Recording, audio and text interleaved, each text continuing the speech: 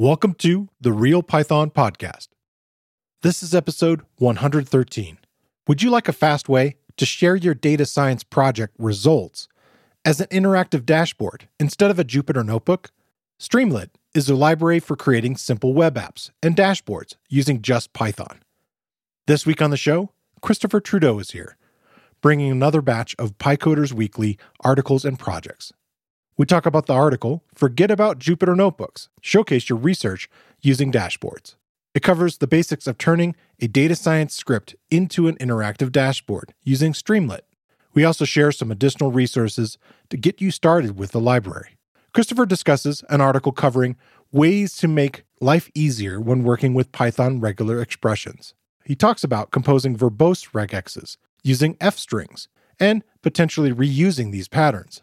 We cover several other articles and projects from the Python community, including a news roundup, a step-by-step project to build a URL shortener with FastAPI, how Python's functions are sometimes classes, an automatic water pistol pigeon deterrent project, a discussion about music playlists for coding, a project for Python metadata extraction without execution, and a powerful audio-to-MIDI converter library. This episode is brought to you by Rookout. Rookout Live Debugging debugs without restarting your app. Non-breaking breakpoints identify bugs quickly for dev, staging, and production in any environment. Try it free at rookout.com. All right, let's get started.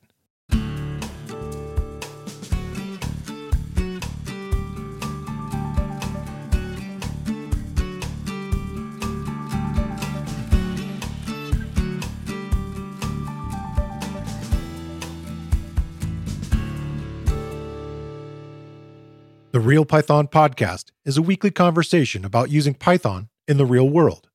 My name is Christopher Bailey, your host. Each week, we feature interviews with experts in the community and discussions about the topics, articles, and courses found at realpython.com. After the podcast, join us and learn real-world Python skills with a community of experts at realpython.com. Hey, Christopher, welcome back. Hey there. We're back to doing a little bit of news this week and pay attention to some security stuff that's happening. And so maybe we should start with that. And then actually another incident in the Python world kind of popped up right in the middle of us discussing it. So yeah, it's a little bit disheartening. There's been news kicking around about the CTX package on PyPI. It was found to have an exploit in it. This is one of those libraries that you may not know you're using, but you might be using. It gives a dictionary the ability to be accessed like an object. So you can access the keys in the dictionary through dot notation as well as through square brackets. So it's a small library, but it gets used by other libraries. And someone stole the credentials of the owner of CTX and then injected some malicious code. The library has since been taken down. The person doing the exploit was grabbing environment variables and sending the contents of those environment variables off to a server. yeah, Heroku, right? Yeah, and you might sort of wonder why is that important? Well, a lot of hosting services, you put the keys for your website inside of environment variables so that they're not permanently inside of your code repositories. So by grabbing environment variables, they're grabbing things like AWS keys, which you, in theory, could do other horrible things with. Yeah. I did find a report on the register.com saying that the responsible party claimed he had no malicious intent. He did it to show the potential security problems in third-party libraries and hasn't done anything with the content. You sort of cross your fingers that that's true. How wide is this person's hat? Yeah, exactly. So we've seen exploits like this before in other coding communities. They don't seem to pop up in Python as often, but this is the reality of the internet. So, pin your versions, boys and girls. Don't do auto updates. Configure your servers so that they can only call out to known addresses. These are the sort of typical security things you do if you're running production code. And if you were doing those things, you wouldn't got caught by this. But unfortunately, a lot of us don't do that often. Yeah. And then if that wasn't fun enough, just as the community was sort of dealing with this, it popped out yesterday. Somebody found a bunch of typo squatting attacks. And this is where someone registers a package in PyPI, which is a genuine package that has a name that is similar to the name of an existing package. In this case, it was requests with two S's. And if you accidentally added two S's to the middle of requests, you'd be getting this package instead, and it had malicious content in it. Once it was found, PyPI disabled not just the repo, but also took down the account that registered it. And the account had 3 or 4 other typo squatters in it as well. So this was obviously somebody who was going down that path. Yeah, crypto mining was what they were trying to do in that one. Yeah, this is one of those things, right? Like, open source is really kind of built on trust, and we wouldn't have got here to where we are without it. But the flip side of it is you kind of have to be paranoid at the same time. Yeah. Next week, I had a listener, James Plugger, who heard me saying, hey, I'd really like to talk more about security packages and things like that. And he's somebody who's worked in the security industry and worked a lot with Python and has lots of suggestions for anybody interested in getting into that stuff. So it should be a fun episode covering a lot more in the security world. And then, we've done a couple other previous episodes about supply chain stuff. So yeah, stuff to stay on top of. The good news of it is, with it being open source, and particularly the way most Python things are packaged, if you wish to be truly paranoid about it, you can always look into exactly what you're using. Yeah. In the closed source world, you can't do that. The flip side of it is there's, hundreds of thousands of people contributing, and that makes it a little harder. I don't know about you, but I don't have time to read every line of every code of every library that I'm using, right? A level of vigilance that might not have. That's why he had some suggestions, different, packages that can kind of scan through things and look at stuff. And we've mentioned tools that do that and stay on top of it, but I guess a lot of them resource kind of known vulnerability lists and things like that. Feels very much like the the malware world, in some ways. But yeah, good to stay on top of. That kind of brings us into some articles. And my first one is a real Python one. It's by Philip Ascani. It's another step-by-step project one. And this one is named Build a URL Shortener with Fast API and Python. We've talked about Fast API on the show a couple times. It's a very popular library for building APIs, kind of, as the name implies, very quickly. This one goes kind of in a slightly different direction with what they're doing with it. It is using SQL Alchemy in a role to kind of do some of the storage and retrieval and CRUD kind of stuff that you would need with a database with a Fast API. So it kind of feels a little different to me. It was really good practice for me to kind of do other things with Fast API. I enjoyed it. It was a kind of an interesting project, and I could kind of see definitely the next steps, the kinds of things that you would want to add on top of it. And it uses some other familiar tools that we've looked at before. Uvacorn is one that it uses as kind of a development web server, and it's a good one to practice with that again. It uses that flag where it kind of looks at, as you save, it will reload everything, which is nice. And you start out just, again, step by step, going through preparing your environment, installing all the different packages. Talks a little bit about the 12-factor app, which I'll include a link for, which is this sort of methodology for designing apps in a way that is considered sort of professional and sustainable. And part of that is what you were just talking about, of environment variables and things like that, those kind of credential things, and knowing how to use them and store them and manage them properly. Again, I learned a lot about SQL Alchemy, just kind of not only from this, but an upcoming course that you are working on or just completed, and we're just kind of working through getting it published. But it was really kind of fun to kind of see it again. This one is using a SQLite database. And if you're not familiar, it's very much like a Bitly or other type of site that you would use, where you give it a web address and it provides you a short version of that. It has a lot of kind of nice techniques where you'll go through creating the basic version of it and stand up and get it running. And then you go through refactoring the code and why you might want to separate things out and move them into different pieces. And you create the basic root location with Fast API, and then pretty quickly you're into using its really nice built-in Swagger UI, which helps you work with the API kind of directly and try things out. And then in this case, you are actually able to create entries and put them into the database. And It's a nice step-by-step project. It gets you pretty far along into it. It's mostly the Python side of it, in my opinion. I think if you were going to present this to someone else to like have users use a tool like this, the things that you're going to really need to get into next is like, okay, well, how do I want to host this? And then how would I maybe want to make a front end for it? I enjoyed it. I think it's a really good tool here, kind of getting in and using some of these familiar tools in a slightly different way, and another handy step-by-step project. Years ago, a startup I was at, we wrote one simply because we wanted a shortener that was branded under our URLs for our customers rather than under Bitly or one of the Google ones. Yeah. And we used Django to do it. And the internal name for it was the Duke of Earl. So nice. There you go.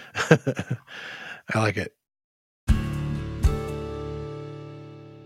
Get the needle out of your haystack and stay in production with Rookout live debugging. Rookout uses non-breaking breakpoints to debug code without stopping your app, without adding code, and without restarting. Generate live logs and ship them automatically to your other monitoring tools. Quick, simple, and dynamic live debugging makes changes 5 times faster. Try us out at rookout.com. That's ROOKOUT.com. Rookout is dynamic observability. So what's your first one? This is an article from Trey Hunter, and it's entitled Callables, Python's Functions Are Sometimes Classes. Title might be a bit confusing at first, but the essence of it is that many things you think of as a function in Python, in fact, I do this all the time, I shorten it in my head as that's just a function. A lot of them just aren't functions. And this isn't a philosophical everything is an object sort of argument. It's the fact that many of the function-like things are actually classes. To see this, you open up the REPL and you use, say, int, which is used to turn a string into an integer. But if you just put int without the parentheses, you'll see that it actually is a class.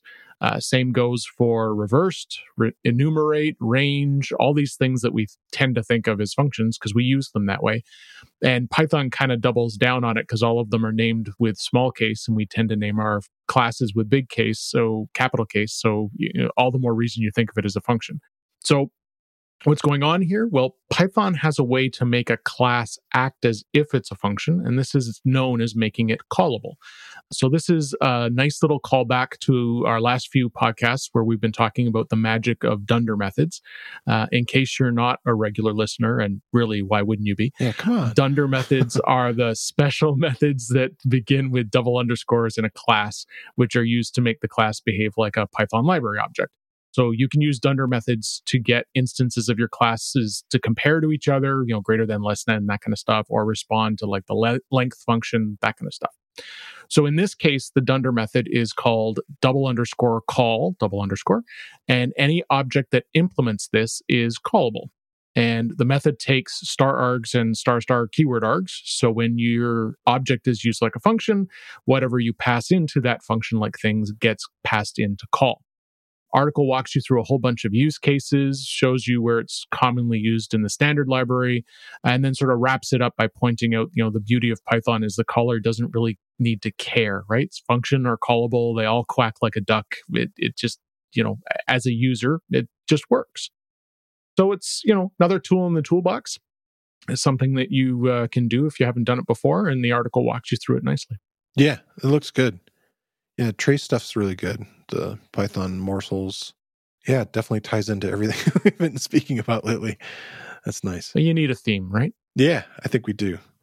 Speaking of stuff that's been mentioned a whole bunch, I have shared over the last 2 years, kind of glancing looks at this particular library I'm going to talk about next. And it's based around a recent article that's by Stef Smeets, that's published on Medium and published in Netherlands eScience Center. The title of it is Forget About Jupyter Notebooks. Showcase your research using dashboards. I'm a big fan of visualizations. I'm a big fan of dashboards. That was something that I actually really enjoyed building and creating, and still am very interested about like that part of the problem solving, which is to share what you've created with others and give them a way to kind of interact with it and play with it and see what they can. And Jupyter Notebooks are not maybe the best tool for that. Yes, you can potentially share them, but one of the biggest downsides of that is that they're filled with code, and that code can look really overwhelming to people. And for them to see the results in it might require some training. Not only that they're nonlinear in execution. So the state of the notebook, which we've mentioned before, you can run cells in whatever order you like. So you may not know what's happening, and instructing somebody to run them properly. So that's kind of a weird thing. It's a hard to share kind of thing, which I also already kind of said. If you want to share a pure Python Jupyter notebook, you're going to be doing some installation, putting some libraries together, maybe creating environments. And it also leaves it open for modifications. And there are places that host this stuff like Google Colab or Binder or some other things. But anyway, hopefully you're seeing maybe there are some downsides of potentially just like tossing a Jupyter notebook to somebody or saving it as a static thing, which then, again, that kind of defeats the purpose of being interactive. So dashboards, and we've talked about some other potential solutions in the past. We've mentioned a tool called Dash, one called Panel.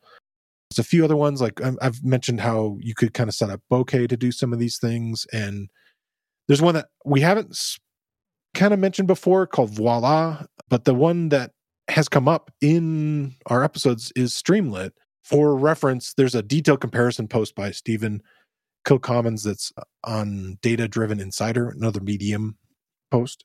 It has a comparison of those four: Dash, Panel, Voila, and Streamlit.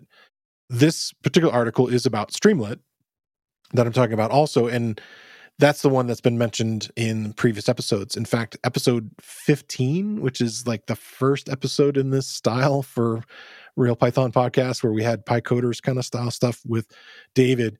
David had mentioned an article about getting machine learning to production. I'll include a link to that, and it kind of talks about getting going with using Streamlit there. And then he mentioned it again in episode 64, talking about detecting deforestation with Python, which is another article on Medium that was going in and doing detection of deforestation with satellite images and then creating a dashboard behind it. And again, they use Streamlit. So the author here, their impression was, after having played with Streamlit for a week, they found it really straightforward to get started with. And I did too. It was real easy to kind of walk through this simple tutorial in this post. It works in a very interesting way. It has a very linear execution model. It basically runs your code just straight through the list. And there isn't any need to do any kind of web development at all. It has everything kind of built in for that. And so that's probably the biggest advantage over some of the other dashboard tools, where if you want it to look anything kind of nice, you end up having to kind of get into HTML and potentially JavaScript land of kind of working with this. So this doesn't have to do that, which is really nice. It's a real simple API. It's easy to manage. It's maybe in some ways simple, but again, then maybe you can fit it in your head. So there's kind of those balances there. And then a lot of people consider it one of the fastest ways to get this stuff up and running. And so that's why it keeps being mentioned. So you build in this article a real simple dashboard. It uses matplotlib in this case and adds 3 controllable sliders and a header. As many other tools you might have worked with, you are creating a really simple client-server situation where you run it and then it serves it up, and then you can go to that address. So like something on an internal intranet would be an easy way to kind of host this thing. The Streamlit has a free option for their cloud version. And so in that, if you wanted to host through them, and in that case, you can put all of your code in a GitHub repo and point it to Streamlit, and it opens up and hosts it. And along with the GitHub, your Python code there, you have a requirements file to kind of say any additional libraries that you're using there. I just really kind of dug it.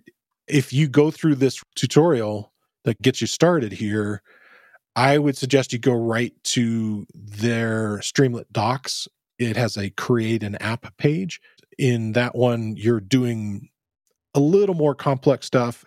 And to me, it's starting to actually show what makes it special. It has these nice kind of areas where you can choose to look at the original data, which is a nice tool that's in there. It shows like not only sliders and other toggle things, but like you can add switches and other types of controls. So it has a nice mix of those things in that one.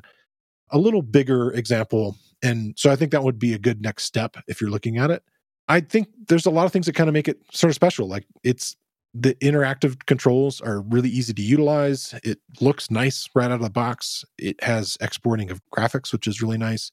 Again, simple concept. If you adjust the controls, it runs your script again, top to bottom. So it just does all that kind of automatically. Now, that might seem like, well, okay, you mean it's going to load all the data and do all this other kind of stuff that might potentially take time. There is a caching decorator that you can use to choose areas where that's needed. So like something like loading data, you can kind of do that.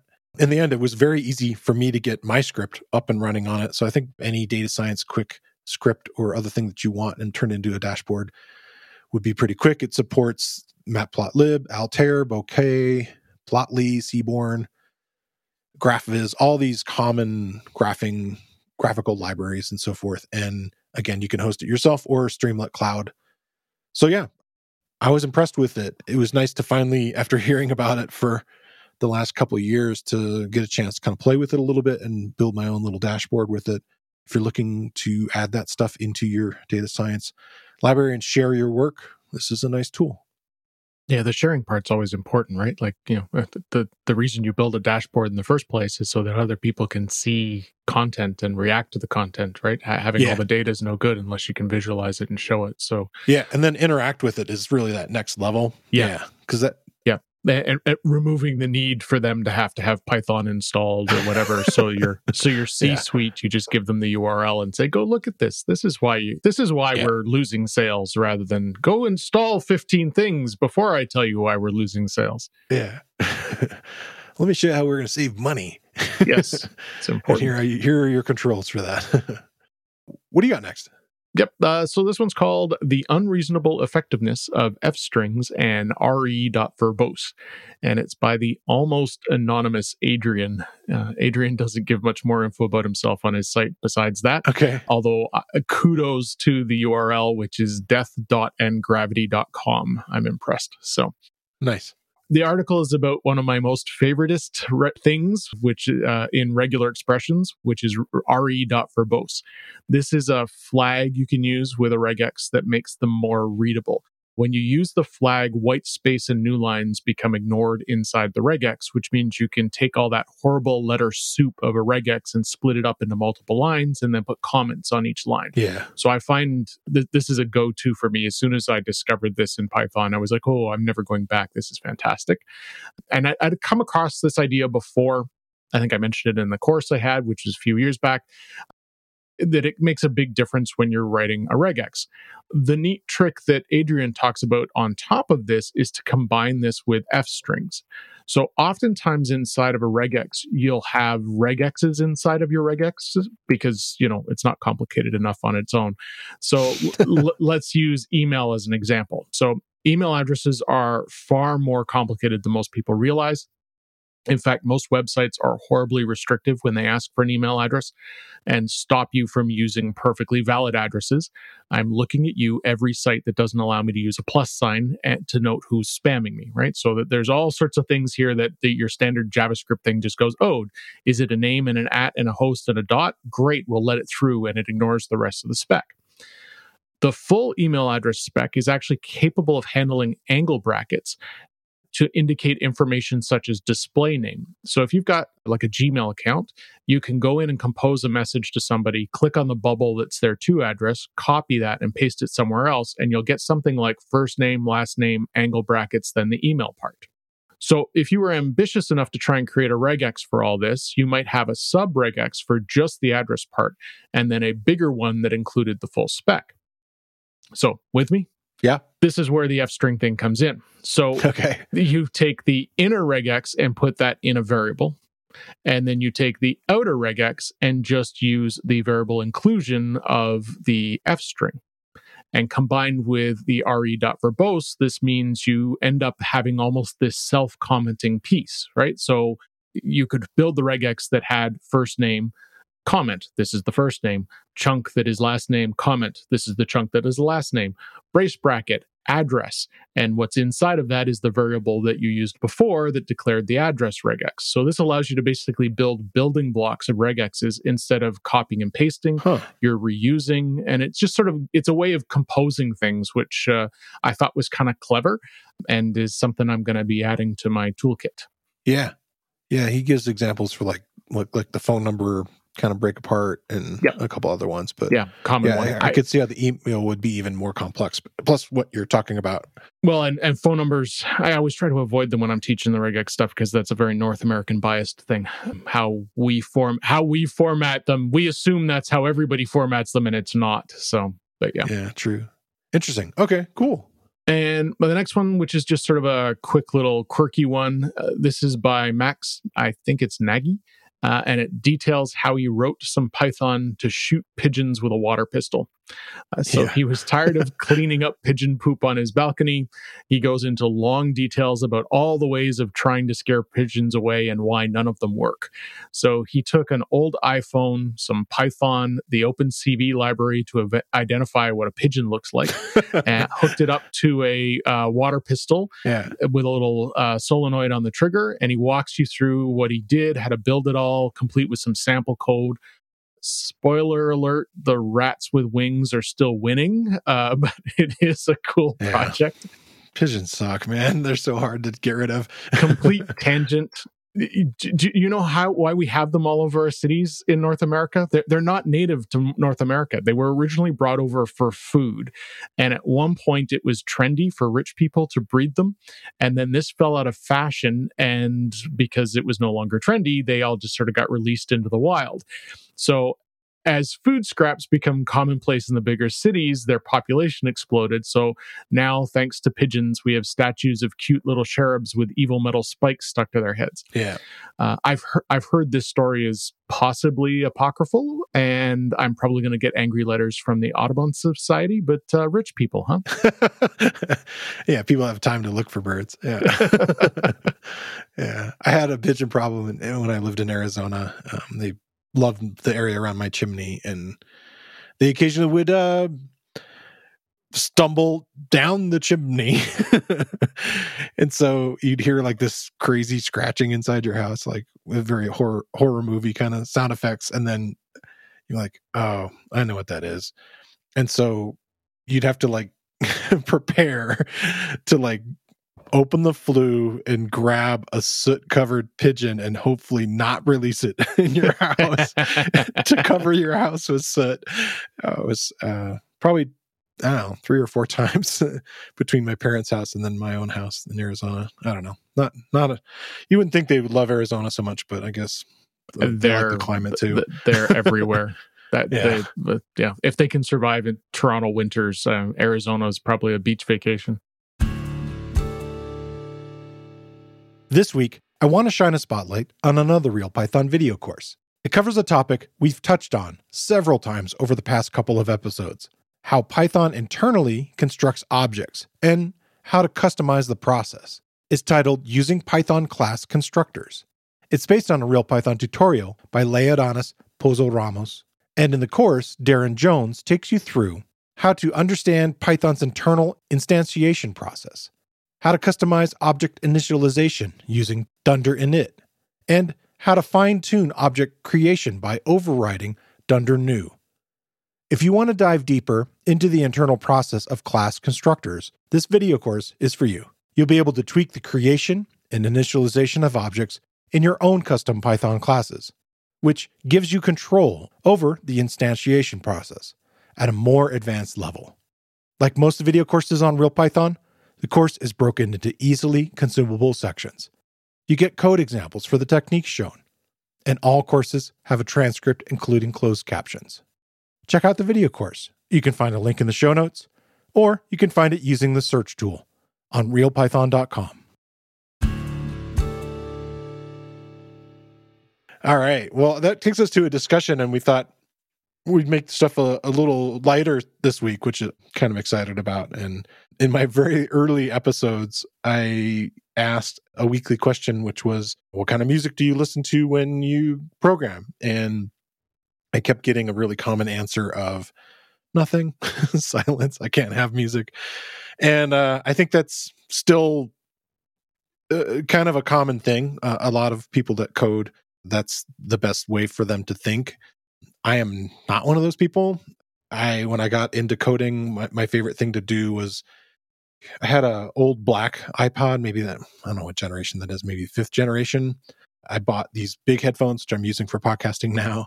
And it was a really obvious sign to other people that were in this sort of somewhat semi-open office, with sort of cubes and stuff like that, oh, he's working.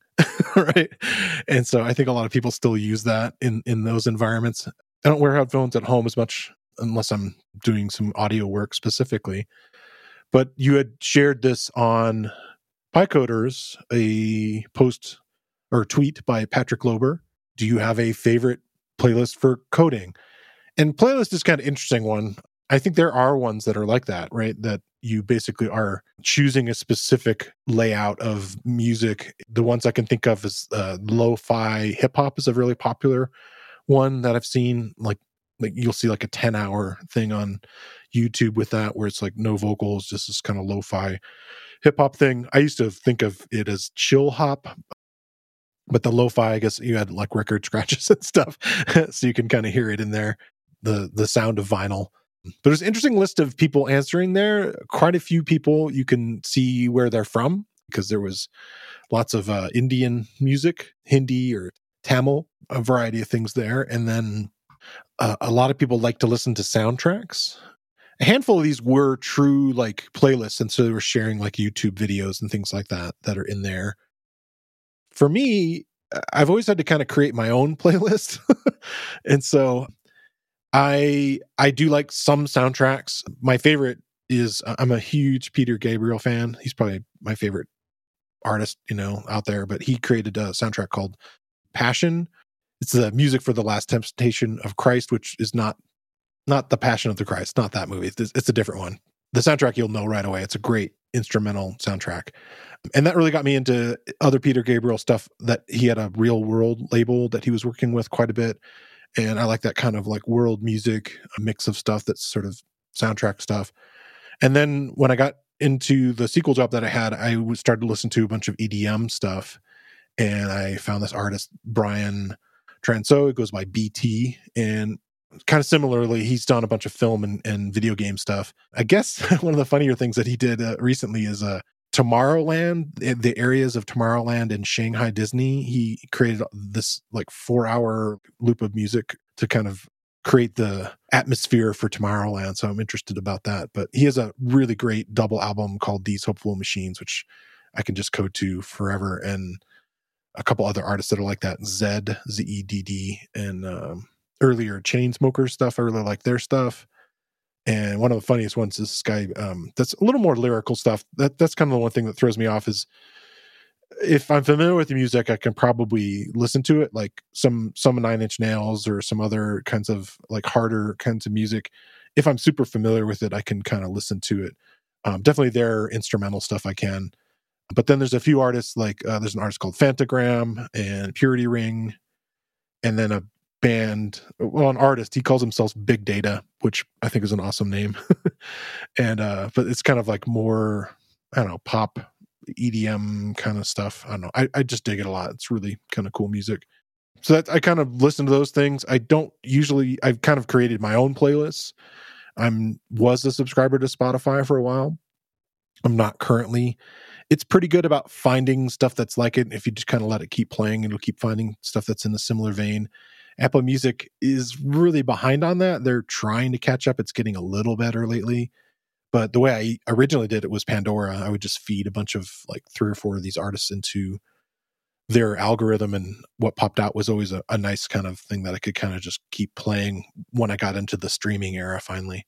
But initially it was just, I had a bunch of these albums and just loaded them up on my iPod, because that was the thing I was doing back in 2011, 2012.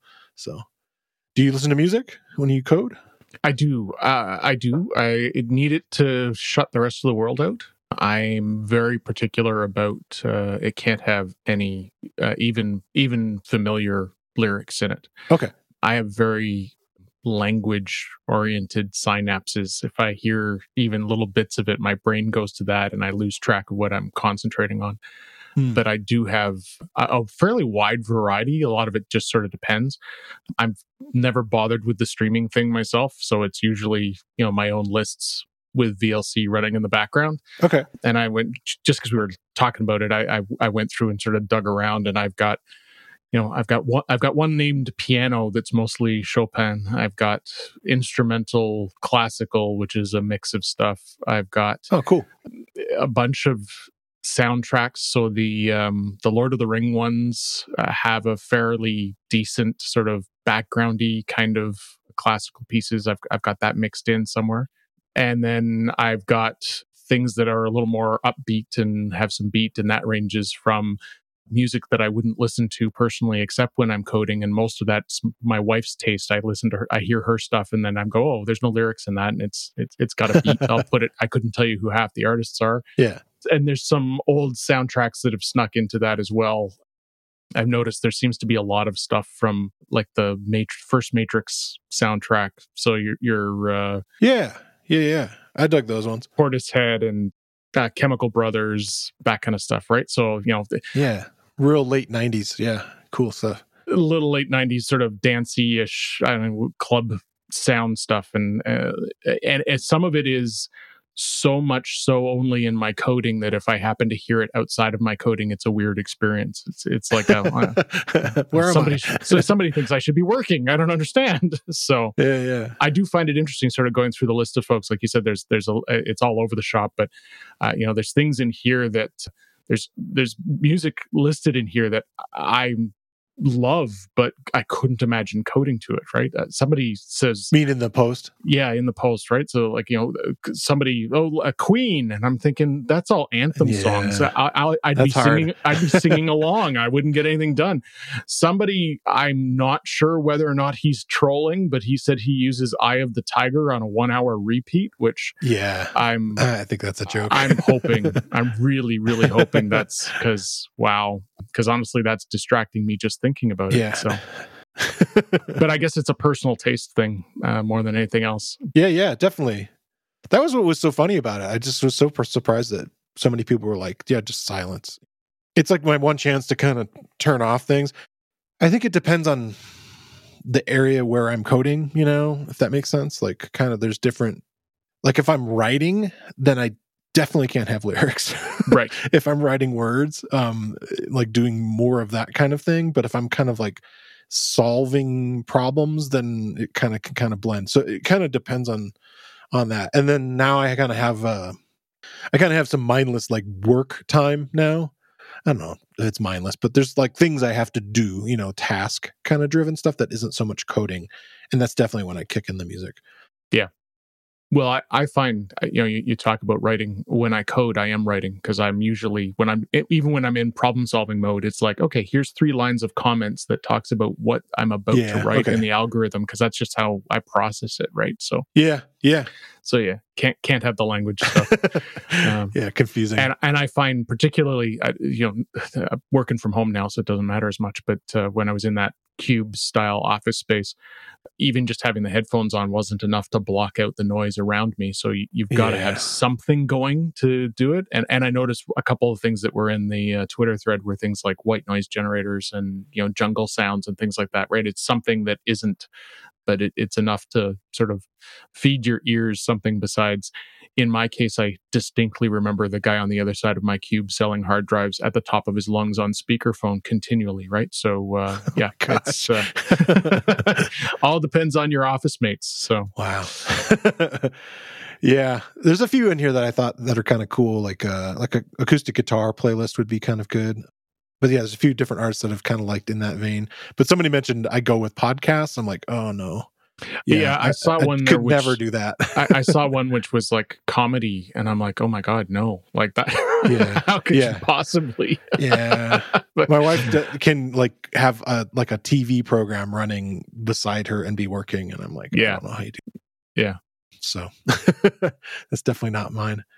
Yeah, cool. Well, it'd be interesting to hear, kind of keep pay attention to some of these other ones. And again, some of them are actual playlists, so there's a couple kind of interesting things in there. So we'll share that and see what people think. So that takes us into projects this week. I guess I'll go first. Actually, maybe you should go first because mine's long. Mine's a journey. Fair enough. So I came across this project called Dowsing, ran into it when I was digging into another project, which is called Import Tracker.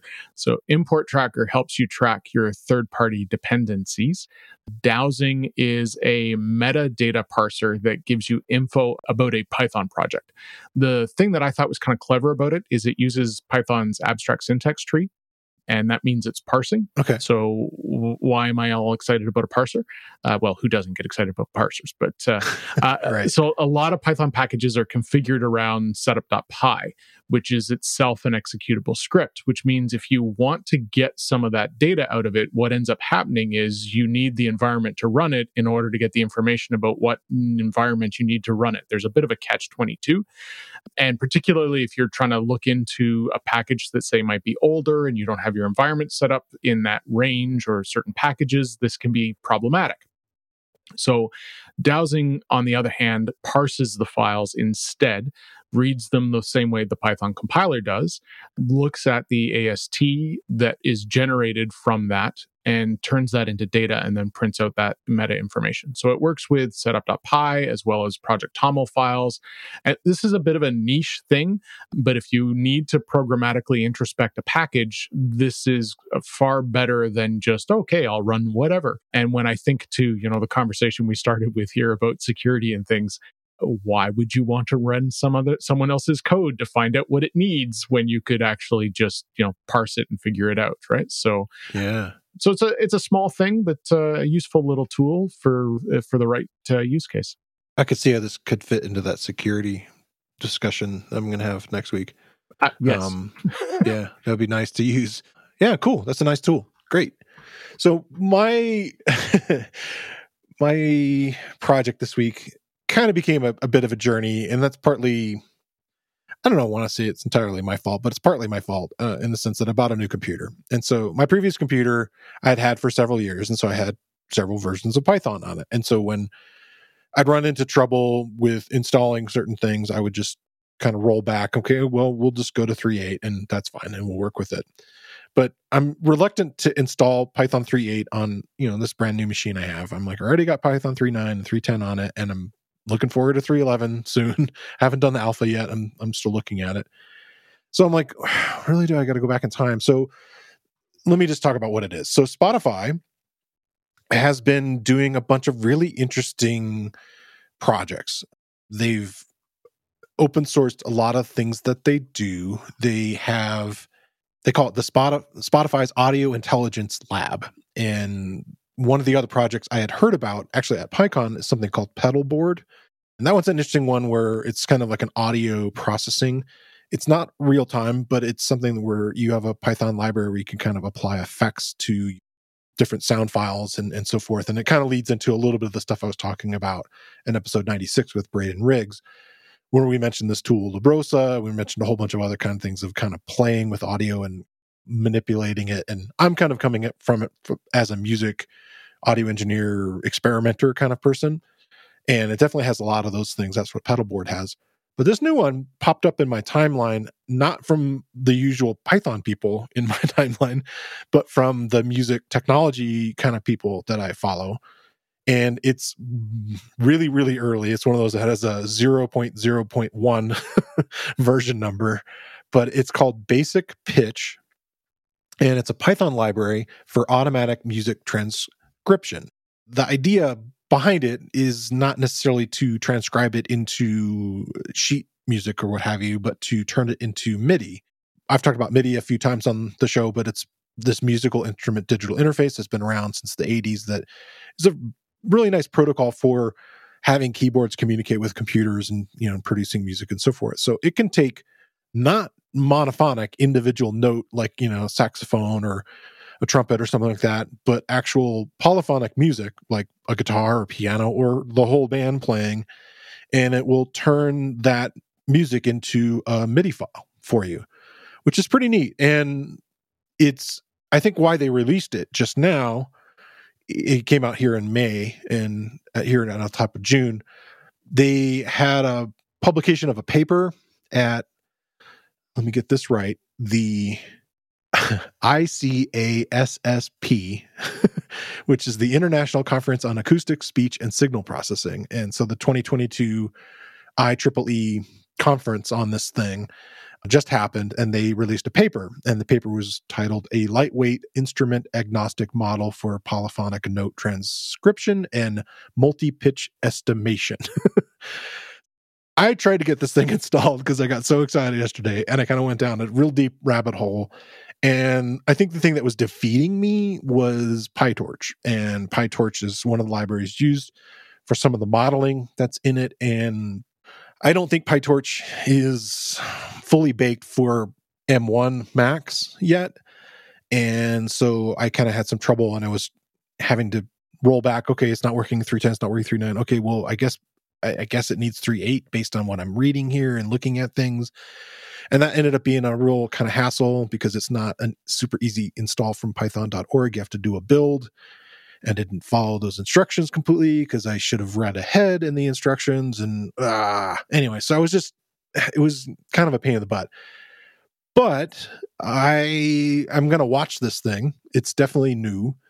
And there's a really nice demo at this website of basicpitch.io where you can play with it, and you can just toss an audio file into it, and it has a variety of sliders, kind of talking about Streamlit style, where you could kind of adjust sensitivity, note length, should it divide things up, do all these kind of things that you would think as far as controls to decide how these kind of parameters that you want it to work in. And then it can export that MIDI file for you directly. So I have this acoustic guitar recording that I just had done, and I just recorded.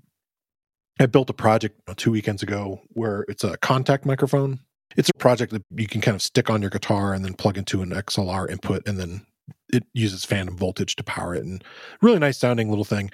Anyway, so I had that recording kind of ready to go, threw it into this thing, and I was like, wow, this is actually working pretty well. So I'm impressed with this super early alpha version of this thing. It's open source. They do request if people play with it that if they're going to use it in other academic research, make sure that you cite it. I'll include the GitHub link to it. And then if you want to just play with it, if you're interested in the whole music MIDI and programming kind of route, I think it's really kind of neat. There are some interesting caveats. It definitely wants a smaller file size if possible. It folds everything to mono kind of automatically, and then downsamples to 22 kilohertz, which isn't super great, but at least for what it's doing, you can kind of pay attention to those parameters as you kind of go in.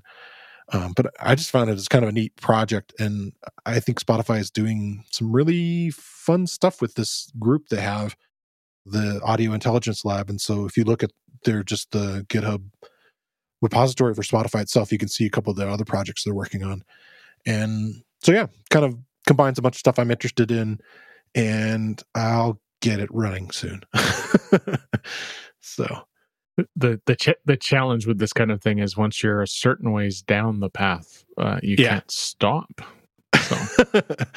Yeah, I kind of, data science is kind of in a weird state, like I always feel like it's just slightly behind in the versions it's using, and it would prefer that you just keep going on Intel and the way things work, because there's just a lot of work. And, I understand that, but I'm here in the mainline area looking at the newest features of, Python coming out too.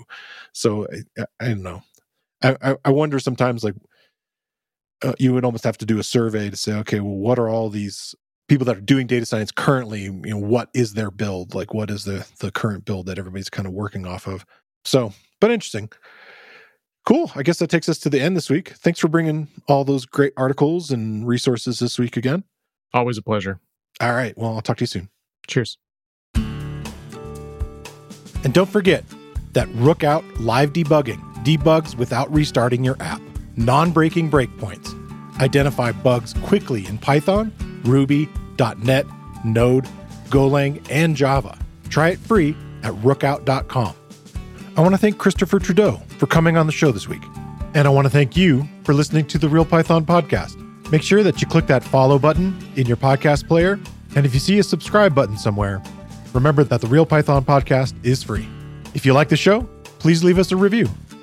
You can find show notes with links to all the topics we spoke about inside your podcast player or at realpython.com/podcast. And while you're there, you can leave us a question or a topic idea. I've been your host, Christopher Paley, and I look forward to talking to you soon.